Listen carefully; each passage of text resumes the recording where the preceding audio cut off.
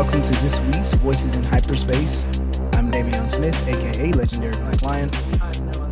I am Nita. I like to paint. Hey, it's Sunday. Yes, so before we get into this week's episode, a lot of us have been doing some cool things. Nita has picked up quite a bit of cool, fun gigs with her painting. I know I'm just throwing this on you, but Nita, can you share with us a little bit of some of your painting escapades? Yeah, I have been painting at an amusement park here in San Diego called Belmont Park. I did painting there during Comic-Con weekend. I had a lot of fun, and they loved me so much that they invited me back for 2 months for Beachside Fall Fest. That is from September 9th through October 29th. So I'll be spending a lot of time at Belmont Park and also a lot of time with a bunch of preschool kids during the week doing fun crafts and other painty-like activities. Yeah, so the next few months I am going to be quite busy. That is awesome. And Mel has been constantly working on her project. She's an author. So can you tell us a little bit about the progress in your project? I am still on chapter 11. I had to condense a lot of what I wanted to do. I had a plan for my character to be out in space for a while, but that's not going to work. So I just had to do a lot of other things to help me with my thought process that had nothing to do with the thought process, like working out. Oh, yeah. And I got pretty inspired last night. I went to a show by a group called One More Time. It's a Daft Punk. Yeah, so that I got to geek out and dance, and it was because it's so like tech and sci-fi inspired. I got inspired. So hopefully. And I emailed you guys the well, except for Sunday, I think it's Sunday, the first chapter of the book if you want to read an enormously rough. No, thank you very much. I'm gonna get into that once I have a few moments to read, but I very much appreciate that. I'm excited to take a look at your work. I care what y'all think. Yeah, we'll definitely share some feedback. But just in general, I'm just excited that we're sharing these projects. This space is full of creative people, and I'm so excited to be able to celebrate with you all. So this is episode 3, season 1, episode 3 of Babylon 5. It's called Born to Purple, and the title kind of gives you a little bit of a hint about what the show is about.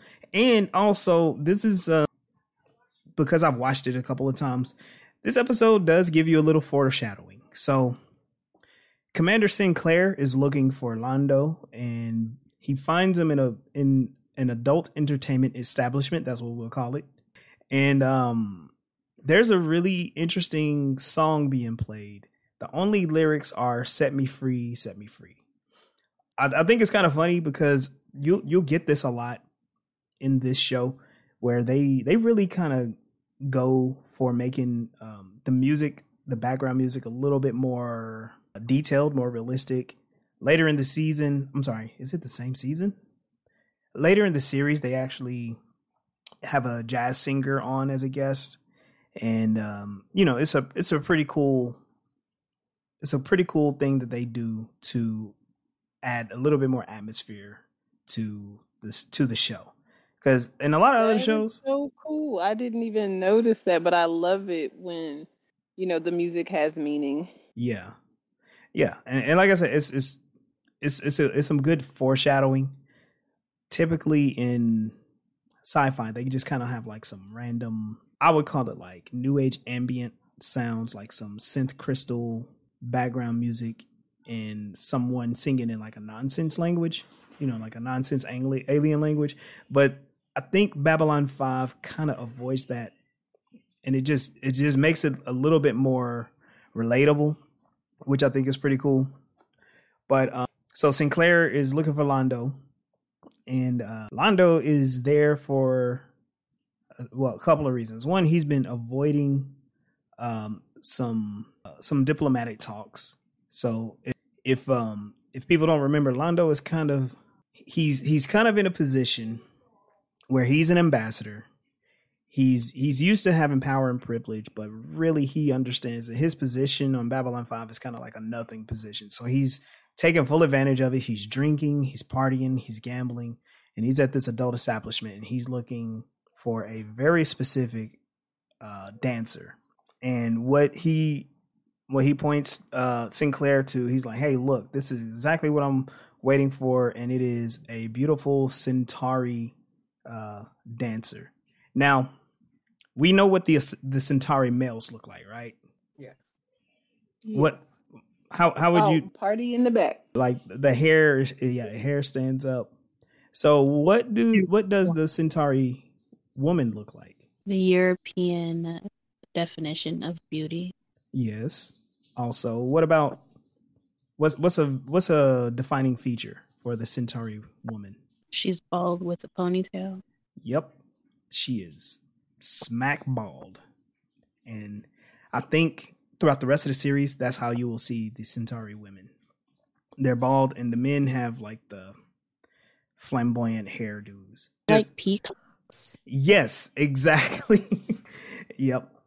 Exactly. That part. Another thing that's interesting, we are also introduced to a Narn female. Ambassador Jakar is also, he's with Sinclair, but he's also in this adult establishment. And just as he is about to agree with Lando and share a drink, Kodar,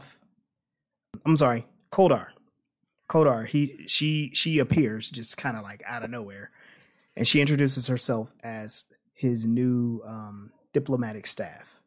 Now, how would you describe the Narn female? Very much like the male Narn, just smaller a little bit. Just slightly smaller. Yeah.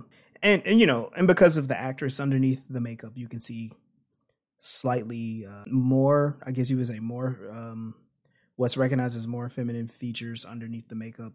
But they don't really look terribly different. Yeah, they looked very unisex. Yeah. And she's also pretty aggressive because a human hits on her and she basically like throws him across the room. Bites. Yeah. She bites.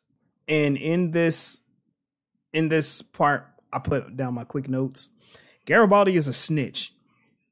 He totally snitched out everybody in this part. He stays telling on people like, yo, mind your business. Yep. So what happens is they have this dance sequence, and this is something I'm always curious about with these different dance performances in these shows, because they don't really hire dancers. They have people who do a little bit of gyration, some flares with their hands, and then you kind of don't see what the dance is, but everybody's up applauding and like, oh my God, it was so great and wonderful.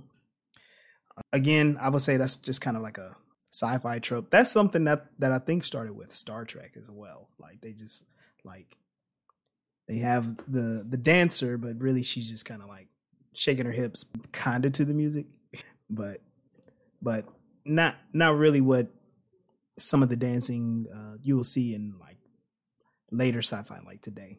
So Lando goes back to his quarters and the dancer is just waiting in his bed. And I think that is kind of wild. Like they've immediately made a connection and she's drawn him in. He's enamored with her. And they do. Didn't get a feel that they had a prior relationship, because he was waiting for her to be on stage. And yes. Yeah, so he was anticipating her. I didn't feel like he just saw her for the first time that he was watching her.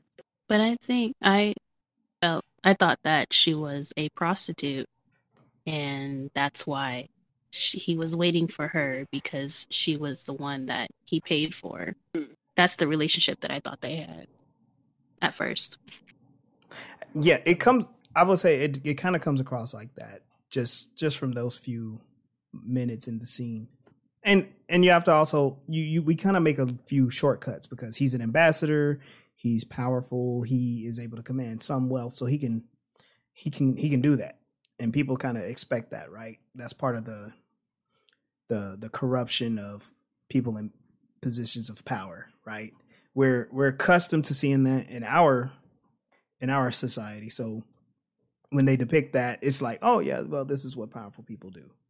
And I think it's done like that on purpose because we're setting up Lando to take several turns in this story.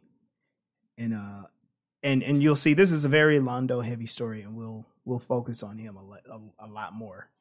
Now, some of the other characters, there's some really interesting things going on.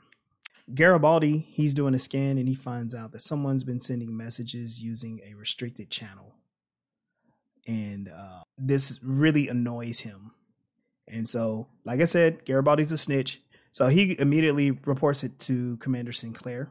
And we go back to Sinclair. He's in the waiting room for the council with Ambassador Jakar. And again, they're waiting on Lando, and he's nowhere to be found, right? And at this point, Sinclair is also very annoyed. And it's funny because there are a lot of annoying things going on in that scene. Veer, Lando's diplomatic staff, is sitting there playing a handheld game. And he's going to town on that thing, right? And basically Sinclair is like, hey, Veer, you need to go get Lando so we can resume these negotiations, so we can resume these talks. And they send him off. He leaves. And Veer leaves, and so does Talia Winters. She's been around in those negotiations, and she explains that, often those negotiations will tax her because she's using her telepathic powers, and the strong emotions are they drain her energy. And I wanted to ask you all. So since we've met Talia Winters the first time, what impression do you all get of her in this episode overall? Because she's starting to make a few more appearances. Felt like she's very much wanting to follow the rules, but there's a word, like, not noble, but she wants to do good things, just not in a way that would jeopardize herself. Yeah, like she's loyal. I'm sorry, go ahead, say that again. She's very loyal to the Psych Corps. Yes. But she's also pretty proud of being a psychic and knows what good it can do and believes in the good that it can do.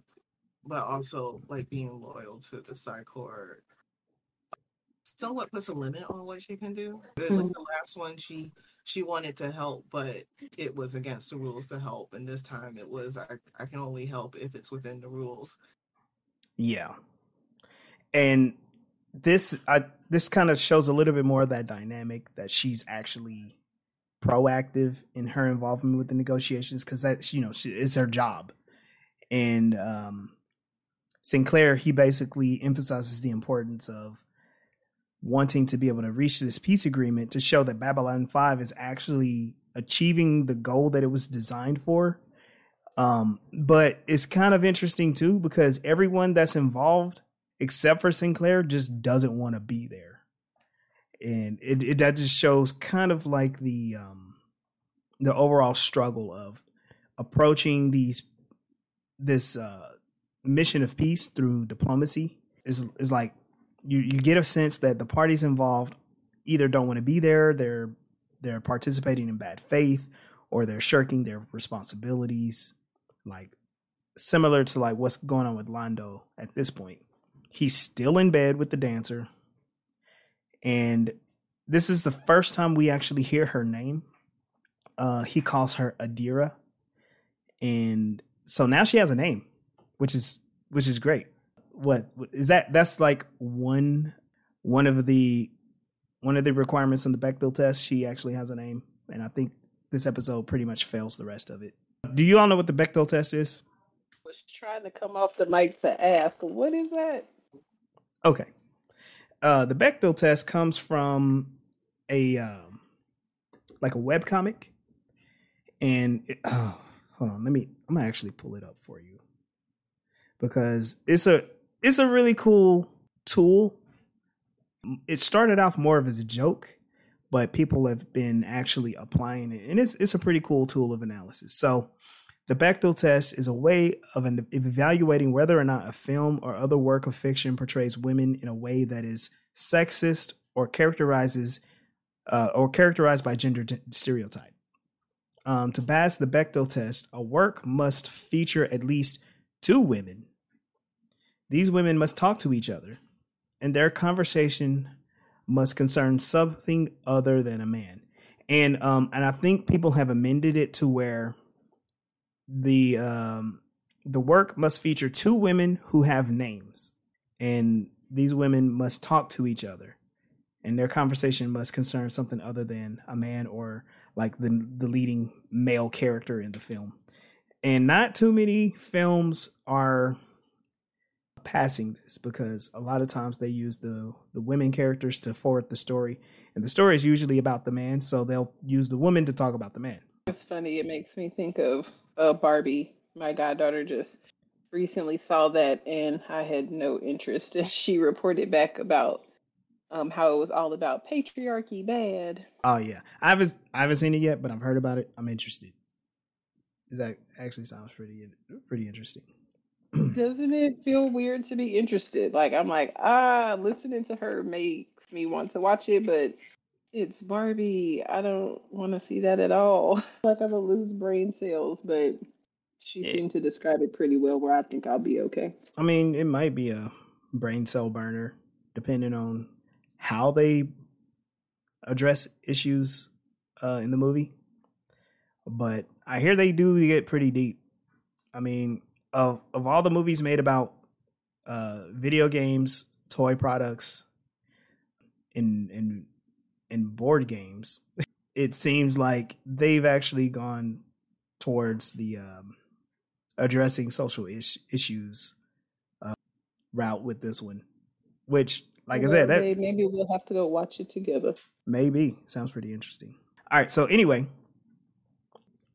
while Lando is still laying in bed with Adira, we hear about his lukewarm feelings about his jobs and his prospects as an ambassador. He basically feels trapped in his position, which is, I mean, when I first saw this show, I kind of had the sense that, ambassador is like this honorable position. But, as I grew up and learned a little bit more about diplomacy and, applied more of what I've learned about that to watching the show several times, I'm starting to realize he was given this job to kind of keep him under control. He's at the whims of the Empire. He can't really exercise any power on his own. And so he's kind of just hanging out at this space station waiting to be given orders. And in the meantime, I'm going to drink, I'm going to gamble, I'm going to have fun. Is he somebody's nephew that's out of control?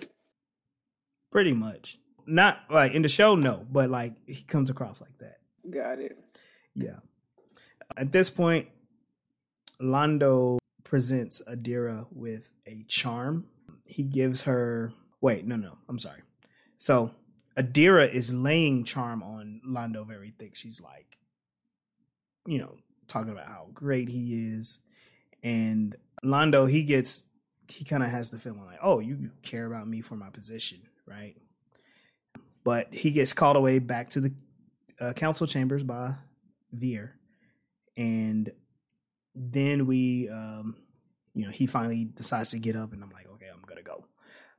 We go back to seeing now at the command deck, Ivanova is dismissing Garibaldi's concern about someone breaching security and using the gold channel unauthorized. And I wanted to ask you all about the way Ivanova is behaving in this part, because one, I already have my feelings about Garibaldi up to this point. He's a snitch, he's a rat, he's a cop, and Ivanova doesn't enjoy Garibaldi's company in the first place. And so now she's kind of rubbing in his face the fact that he's being eluded. I want to kind of get you all's opinion about Ivanova's behavior towards Garibaldi at this point. I feel like she's a cop and that she doing the same thing, just not taking like the security threat seriously. Just I think she's the one that he ratted out in the previous episode, or Yeah. she is. Yeah, he Okay, gave her so up to the telepath, like, oh well, you can find her at this restaurant after work. yeah. So it kind of feels like a co-worker situation where they are not getting along very well is what it made me think of. And they are two very strong personalities. In that previous episode, you do get a sense that Ivanova is just this tragic character, right? They're trying, they gave her this weird Russian affectation, right? Because she, her background is Russian. But in this conversation, she comes across as annoyed by Garibaldi bothering her about security.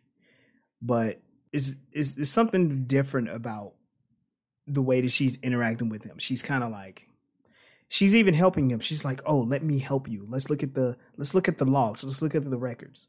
And they're like, "Nope, no data breach." And he's like, "I could have sworn it was just right there." And she just makes fun of him from that point. She's just like, she starts this running gag of like, "Oh, maybe it's the gremlins. You got these glitches in your system. You're going crazy." And then Garibaldi runs off, and she kind of smiles like, "Okay, yeah, I kind of got him on that one, right?" I got rid of the annoying guy, and she seems that she feels satisfied with that. Yeah, she really seemed like she was trying to just get rid of him. Yeah, like, get out of my space. Why are you touching my stuff? Yeah, I mean, Ivanova, I would say in just 2 episodes, she comes across as she runs a tight ship on the command deck. She got people pretty afraid of her. And the one person who can kind of waltz in whenever he feels like it is Garibaldi. And that has to be very annoying. He does have to listen to her, though, which is, she is his superior officer, though, right? So is his character the kind of person that just walks in just because? Because from my recollection, anytime he comes into any space, that's not like his own. It's for business. Right. Like he's fulfilling a duty. And I wanted to say something earlier about calling him a snitch and things, but we kind of glossed over it real quick. No, go ahead. Isn't it his job to be concerned about security issues? And isn't his concern about someone using a what was it called? Confidential, a secret line? Yeah, it's a restricted line. Restricted, that's the word, yes. From what I understand, what his job is, his concern about this restricted line is reasonable and within his duties. So why are we giving him such like derogatory connotation? I agree with that. What I'm what I'm calling Garibaldi a snitch on is things that don't pertain to his job, where he's given personal information about his coworkers or the ambassadors or whatever when they are trying to be alone or they don't want to be in the presence of certain people. He just easily and freely gives it up. He's like, "Oh, you can find Ambassador Lando in the strip joint. You can find Ivanova after hours at this restaurant." He kind of puts a lot of people, he puts them in positions that makes them uncomfortable, kind of against their will. And he, it comes across as kind of something for fun too. But you're right. Him being the chief security officer, he definitely should be concerned about the security of the communications channel. But I think he also enjoys the concept of knowing things that other people don't and that he can be a source of important information on the station. Like there's a certain type of currency for him, social currency for being the guy that knows. And it crosses over from his job to personal personal social relations. I don't see it that way. Part of Like it seems like, oh, go ahead, sorry. like when I don't know, Sinclair needed to be found for something serious. Mm-hmm. He told so and so where to find him. When the lady was asking for help on getting like improving her relationship with this other lady, he was like, all right, well, maybe you should do this thing, and this is where she's at. He's not, I don't see it as him like abusing any kind of information, but really using the things that he knows when it matters. And for those places where people are going to be that are, I don't know how much we want to say public, but it's not like Lando was hiding at the adult establishment. So I just don't see the abuse to be calling him a snitch like that. But go ahead, Mel. I thought it's slightly forced that like everyone else has a role and the story it shows you and tells you what their role is. Garibaldi hasn't had too many opportunities within the storyline to show that he's really good at having knowledge of things and understanding the people around. So they give him these these kind of insequential knowledge to throw out without him actually doing any real detective work that has to do with his real job. So that's why it kind of feels like he's crossing a line, even though he's technically supposed to know that stuff. It feels less like he's actually security and more like he's just nosy. But it falls within his job and his character design to know this information. But the way they put it out is like he's just, gossiping. And then his personality doesn't help either because everyone else is serious and or diplomatic, and he's the 90s street cop. So it really feels out of place. It feels like he's just palling around with the boys when I know where so and so is. In conclusion, it just seems a little forced. They don't have any. They could have really put him in a situation. He could have did some actual detective work and found out where Lando was instead of, I mean, it made sense to send his assistant, but that could have been a place where he could have been nosy because he was supposed to actually be there. When he's telling people where others are, and it's not important, it's not a part of his job, then it just sounds nosy. I don't nosy for him, because what I understand nosy is you are the one seeking information, but he already has it. Like he already knows. So, and from what I've seen, and I don't know, like I could have fallen asleep, but I don't see Garibaldi asking people, where can I find Sinclair? Where can I find these other people? It's like he already knows these things, and I concluded in my mind about his character is that this is why he's good at security, because he knows a lot of things about people.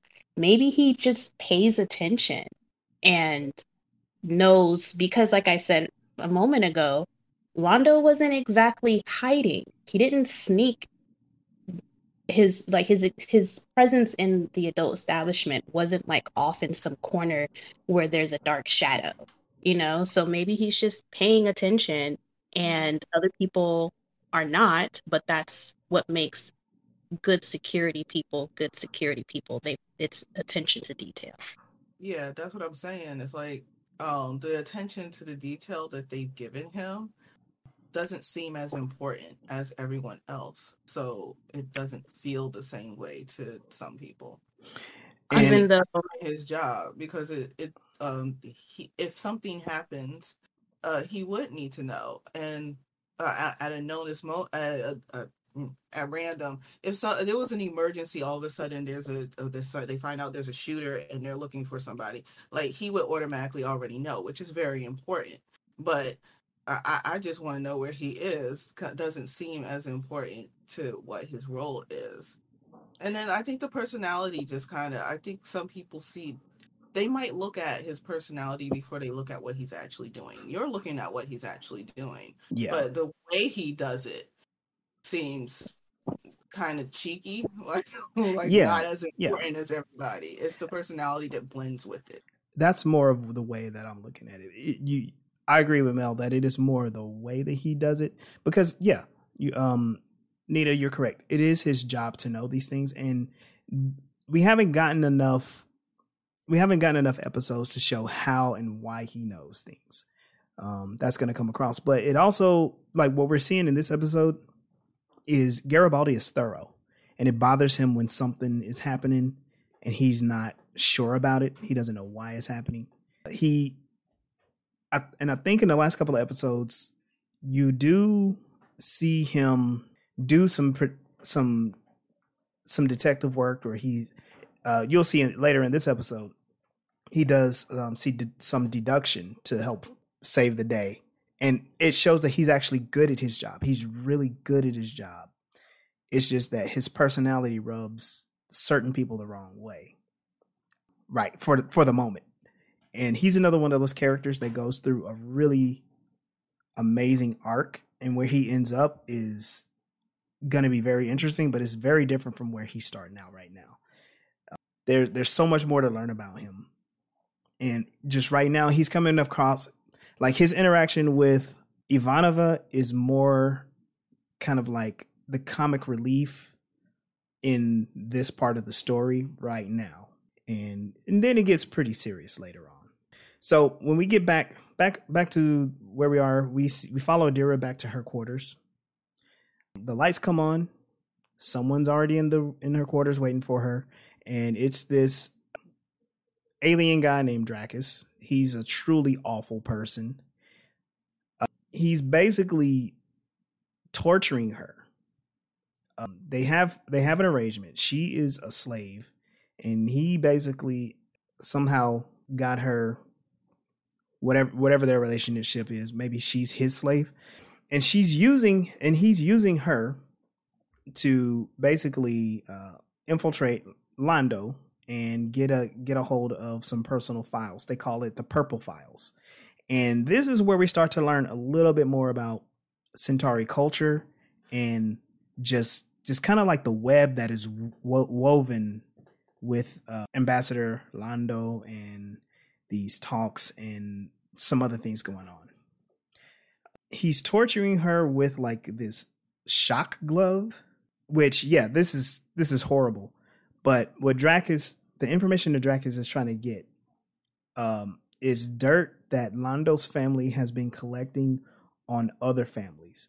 And what we learn about Centauri culture is everybody's doing this. Everybody is collecting as much dirt and controversy and scandal on each other, and they collect it, and they're just waiting for the right time to use it.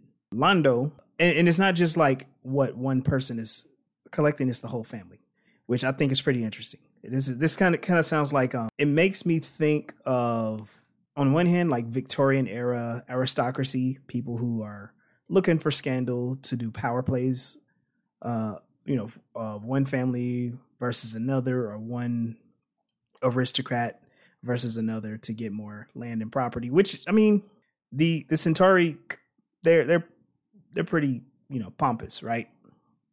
But what we're seeing is other people have taken notice, and they're trying to take advantage of this. And Dracus's purpose is he wants to be able to have this information to sell on the black market, so he could basically get rich off of it. It is noted that the Centauri who do not take up this practice do not end up in positions of power, and they most likely end up enslaved. And I thought that was really interesting. So it kind of opens a little bit more. It sheds a little bit more light on the Centauri And maybe this is why Lando feels a little bit more trapped in his position too. He comes across as this fun-loving ambassador guy, somebody's uncle, as Sunday would say. Not nephew, but somebody's uncle. And then he has to do this job where he has to get dirt on people just in case he's called on. And he has to keep this information like encrypted. Dracus wants the information because if it could take down almost any of the houses in the Centauri Republic. He also knows that a Narn would pay a fortune to get that information. And that's what he wants. He wants to sell this to one of the Narn, and he wants to make a fortune off of that. Then he gives Adira a really cool sci-fi device. This is the Mind Probe. And he tells her, like, you're going to use the Mind Probe. I know you already know how to use it. And this tells me that they've done something similar before. I wanted to kind of get your thoughts on that whole interaction with Dracus. The actor basically hammed up that whole scene, but I wanted to know what were your initial thoughts about Dracus and finding out Adira is his slave. It was quite disturbing because I am in support of sex work, and when she was looked at as whether it was a prostitute or a call girl or whatever her label might have been, to then find out, no, she's like not of her own volition being, forced to do these things, it disgusted me. And then even the Centauri culture at all. Like, it's one thing that you're all entitled and what's the word that you gave me this morning, babe? Arrogant. Arrogant. But you also like are aware and just allowing slavery to happen, under your watch. And instead of doing something about it, you're taking advantage of the situation. And I know that there's going to be some turn of events later in the episode, but it wasn't giving me any warm and fuzzies about them as a culture as a whole, the Centauri, that is. What species is Dracus? I was going to ask the same thing. He doesn't look like any of the other characters at all. Not in this episode or any other time in the series. So you can be slaved out not only to your own people, but to just anybody in the galaxy. That's what's up. Maybe. And that again, that points to kind of like the galactic economic structure. Maybe some cultures practice slavery and some choose not to, but they're not gonna fight for people who do. They're not gonna fight for people who are in slavery.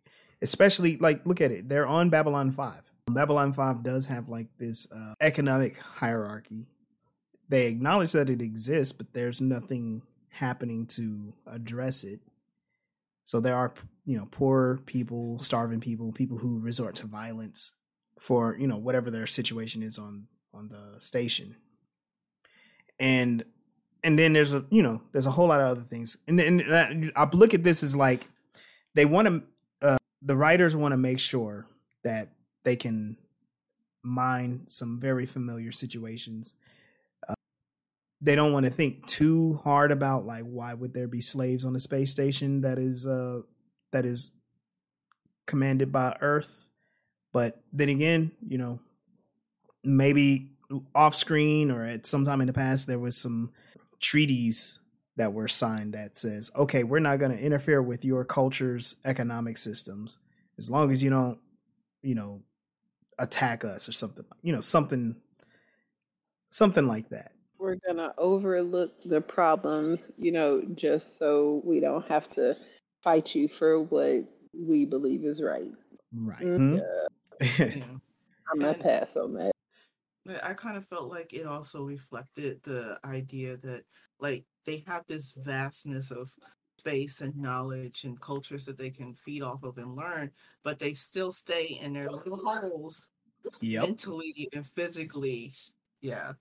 Because like she was called his property, but you're going to do this because you're my property, and they just kind of respect it, and for some reason because that's what they do. Yeah. Kind of like they respecting the Centauri owning what's the other species? The Narn. The The Narn. Nard. They they, Yeah. they are currently in possession of it, so why should you want it? Like Right. they don't, yeah, they don't see past what is actually, they only see what's in front of them. They don't see past anything. They don't see the potential of anything. It's just, this is mine. And it also kind of shows you kind of how very shallow the politics are. Earth and the Alliance of Non-Aligned, the Council of Non-Aligned Worlds, they just don't want to fight. They don't want war, so they'll agree to almost anything. Like, yeah, you want slavery, as long as we don't go to war, that's fine. Oh, did you encroach on this territory? Hey, as long as we don't go to war, you can just have it. It sounds very UN to me. United Nations, yeah. NATO. Yeah, and it's like this. There's such a teeter. Like one of the other episodes, I forgot which one it was. Like I think it was the last one, where it's like, if we don't know what this ship is, if we hit it, if we attack it, we could go to war. Right. Like any little thing we do can put us to war. So they're on eggshells all the time, just making sure nobody gets pissed off. Especially a people who's as pompous as they are, to own slaves, to only have their only purpose in life is to have title. Mm-hmm. So and to do very little. And that was another thing that I got from that. Like he keeps talking about how big the Centauri empire used to be, and how they're crumbling and it's just not working anymore. Like, but you all get your jobs based on being able to, your ability to blackmail other people. So you don't actually know how to do your job. How do you know how to get your job if the only way you get your job is blackmailing people? Wow, yeah. That was a good point. All right, so the next scene, Adira, she's meeting with Lando. And this is where Lando presents Adira with a gift. It is a jeweled brooch that apparently belonged to one of the matriarchs in his family, one of his ancestors. And it's like this beautiful jeweled brooch, right? He suggests, like, hey, let's go out to eat. And Adira is like, well, people will see us. What will they say? And Lando, he doesn't care. He's like, look, they'll say that Lando is a very lucky man. So they go out to eat in public, and he's making a big old scene about being with her. He's laughing loud, slamming the table, and everybody sees Lando with Adira. I believe at this point Sinclair also sees her, and they make a statement about how happy he looks. So then go ahead. I'm sorry, babe, to interrupt you, but that is just fueling my disgust for his arrogance, because you say that you care about this person and you want to be seen with them and you're so proud of her, but you're not even in tuned and paying attention to like the material conditions that she's in, or whether she's choosing to dance like because she enjoys it or not. Like, even before he knew her position and status in their society, he was taking advantage of her anyway. Yeah. So when you do find out, it ain't no surprise. You've been being a jerk this whole time. Yeah, and he goes in depth. He talks about how he feels a sense of emptiness behind the titles and position and the so-called power that's practiced by the Centauri. But he makes a big show of being with her, and it could, depending on the viewer, it comes across as, oh, Lando's out having a great time. But I look at it, it really isn't about her. It's more about him. He's defying convention so he can do what he wants. And she just so happens to be the person that's with him while he's doing that. And she adds a bonus to it because she is a dancer, a sex worker. And so it could come across as scandal, but he's not hiding it. So it's a public affair. And he's kind of like challenging the convention. It's like, okay, say something. What you gonna do, right?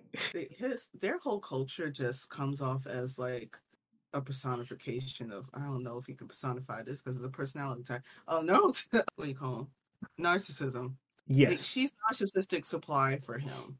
Like, Yes. yeah, I'm not supposed to, but see, like, bet anybody do anything about it because I had this title, blah, blah, blah. I'm going to be shown with this pretty girl because she's pretty and I get to have something pretty beside me because I think I'm ugly. I'm trying to make up for what I don't have. Or he does have a power dynamic over her.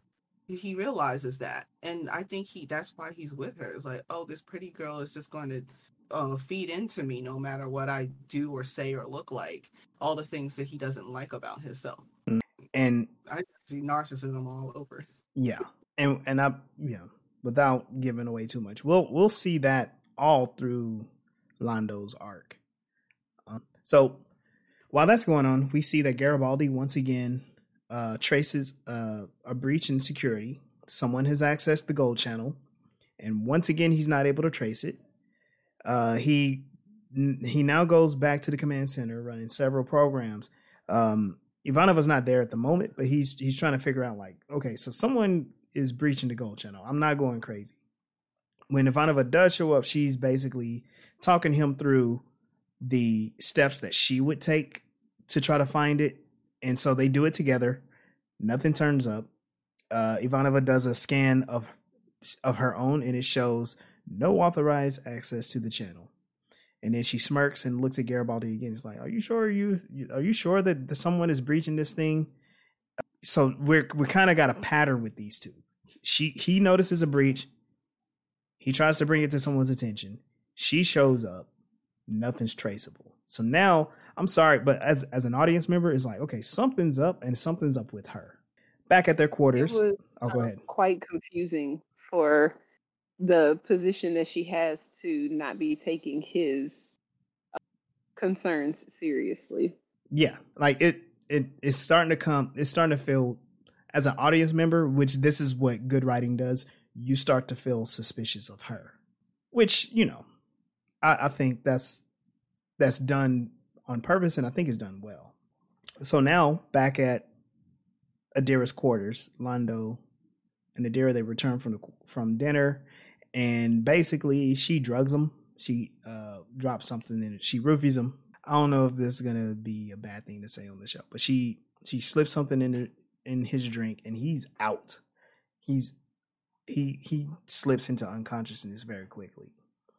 And then she grabs the mind scanner and she gets to work.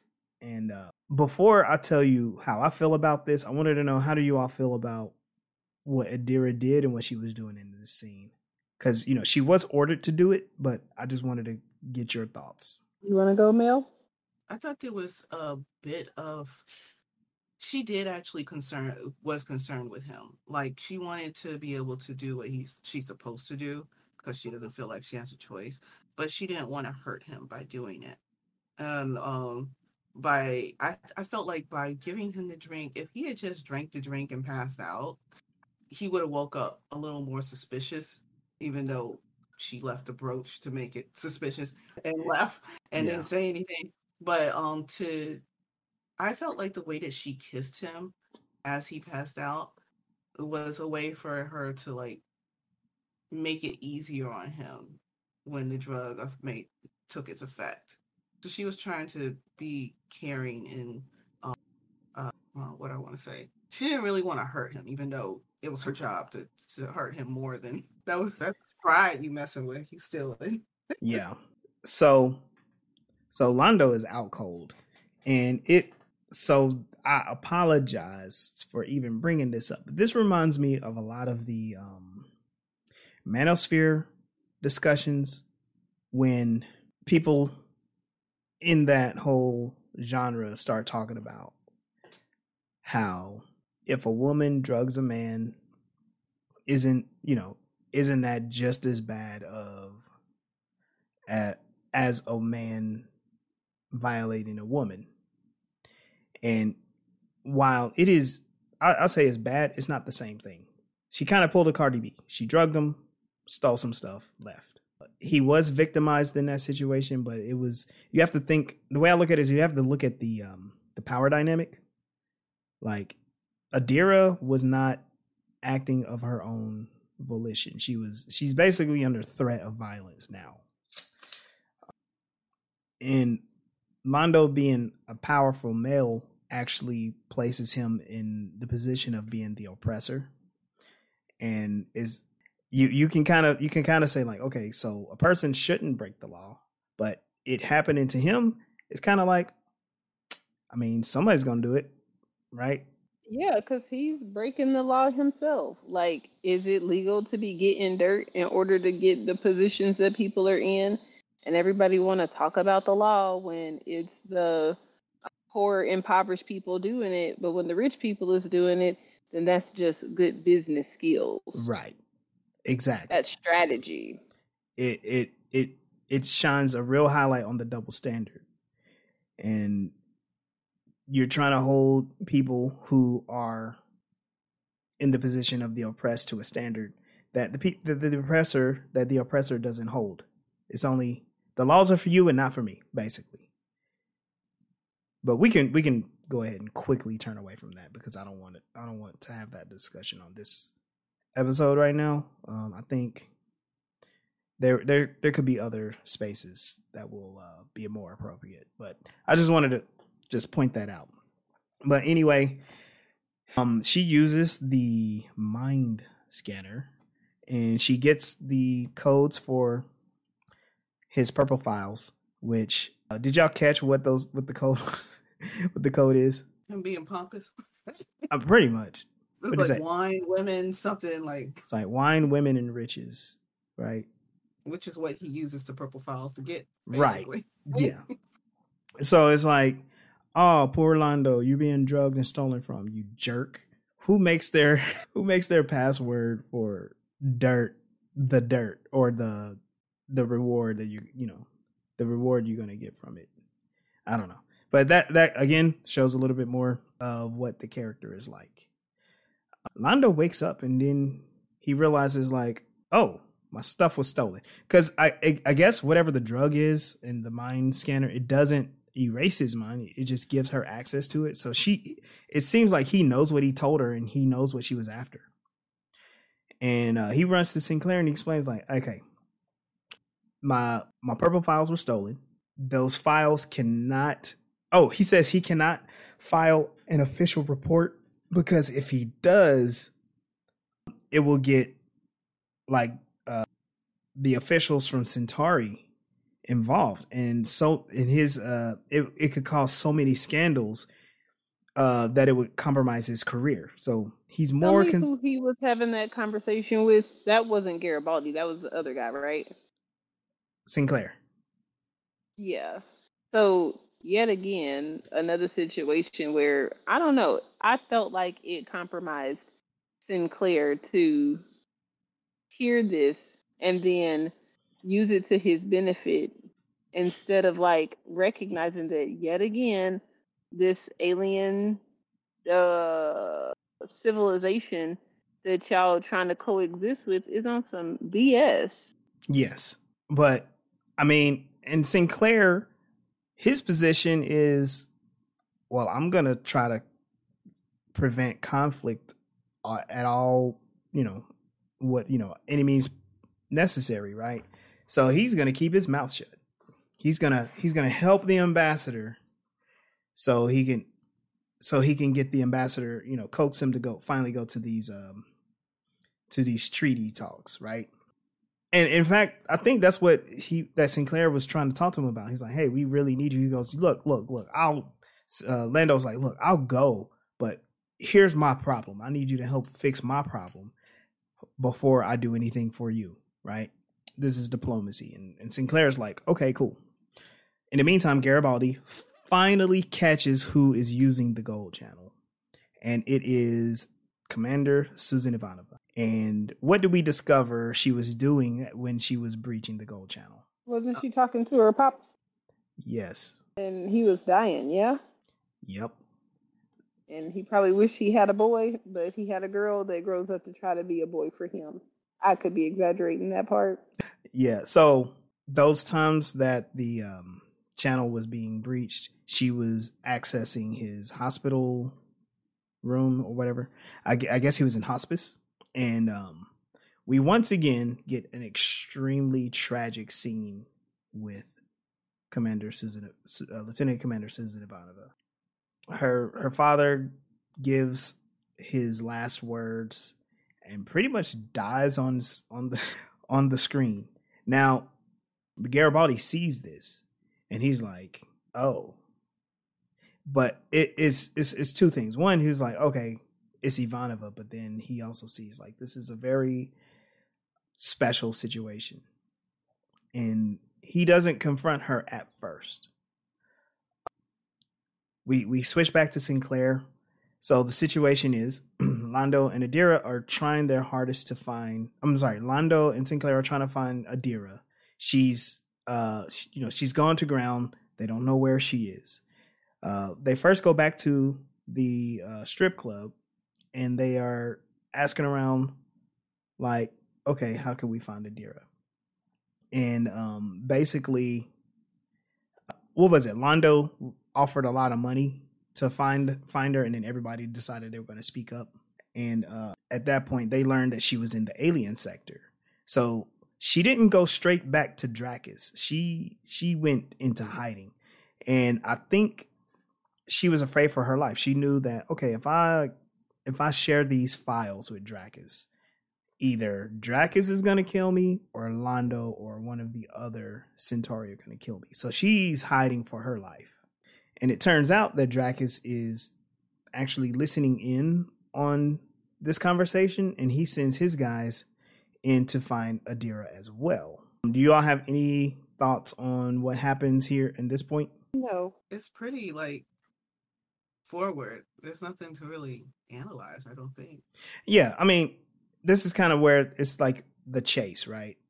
We have the bad guy is looking for the girl, the good guys are looking for the girl, and she's in a desperate situation, right? It does kind of fall into that sequence, that the 90s TV show sequence, where you have to have like the upbeat part right before the closing, right before they conclude. Oh yeah. Yeah. It's and it actually, it does show a little bit more of like people doing their jobs, right? People are listening in, they're doing a little detective work, they're doing the chase.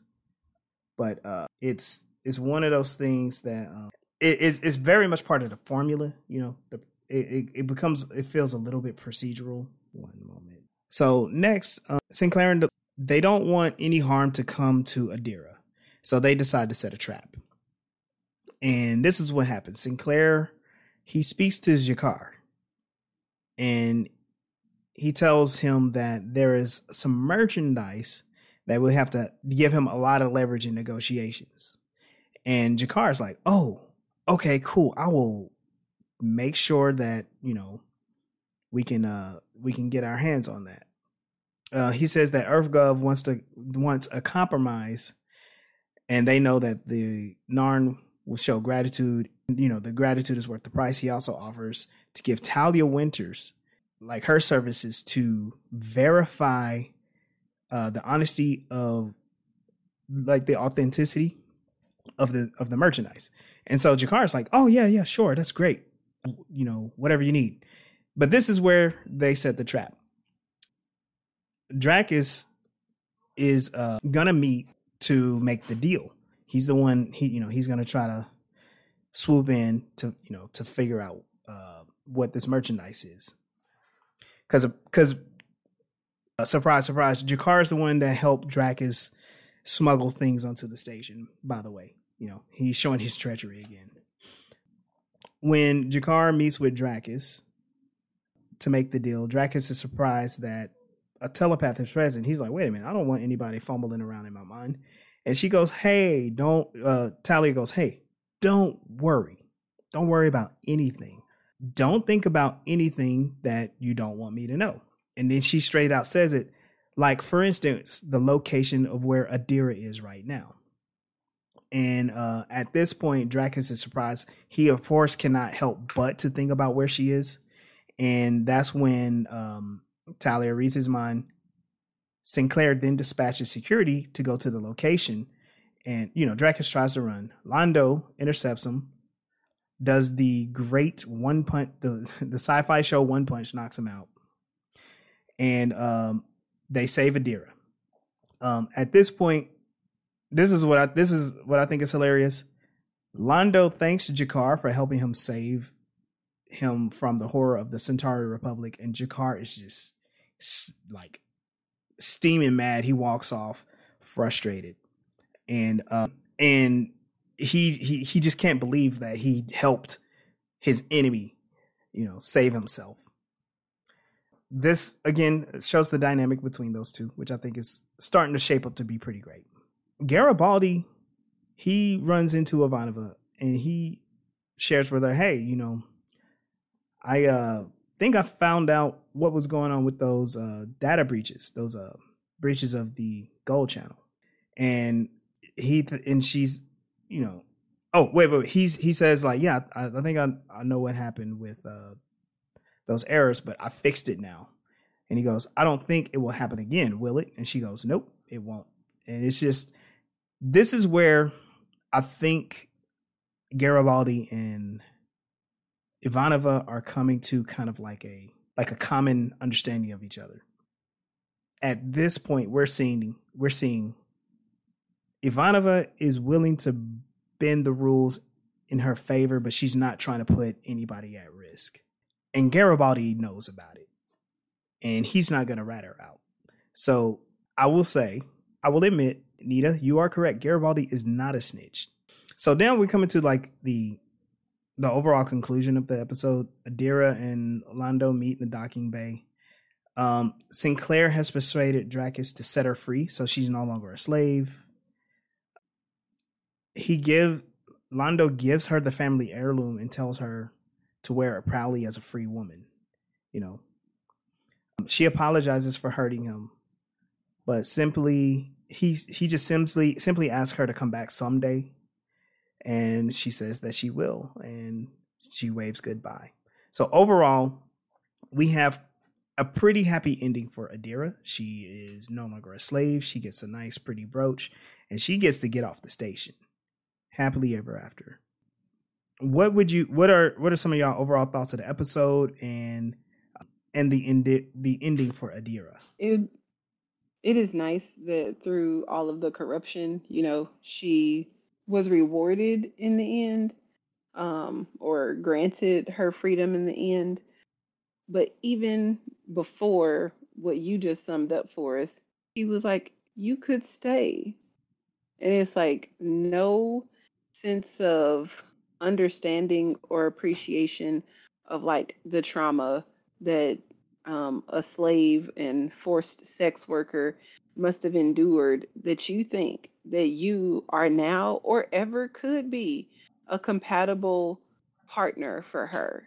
And when you're like, wear this in remembrance of all the bullshit that we put you through, and hold like wear it as a chain that is gonna like be a what is it, a zip lead that's gonna yank you back to me in this position again one day. And her response like, yeah, sure, no, that's just what victims do to like get through to the next day. She ain't coming back, fool. You're not never gonna see her again. I'm done. Yeah, the attachment style type thing. He thinks that that she belongs to him. I agree. I very much agree. And she's just she obviously has the trauma responses. Like, yeah, just agree with the fool and move on.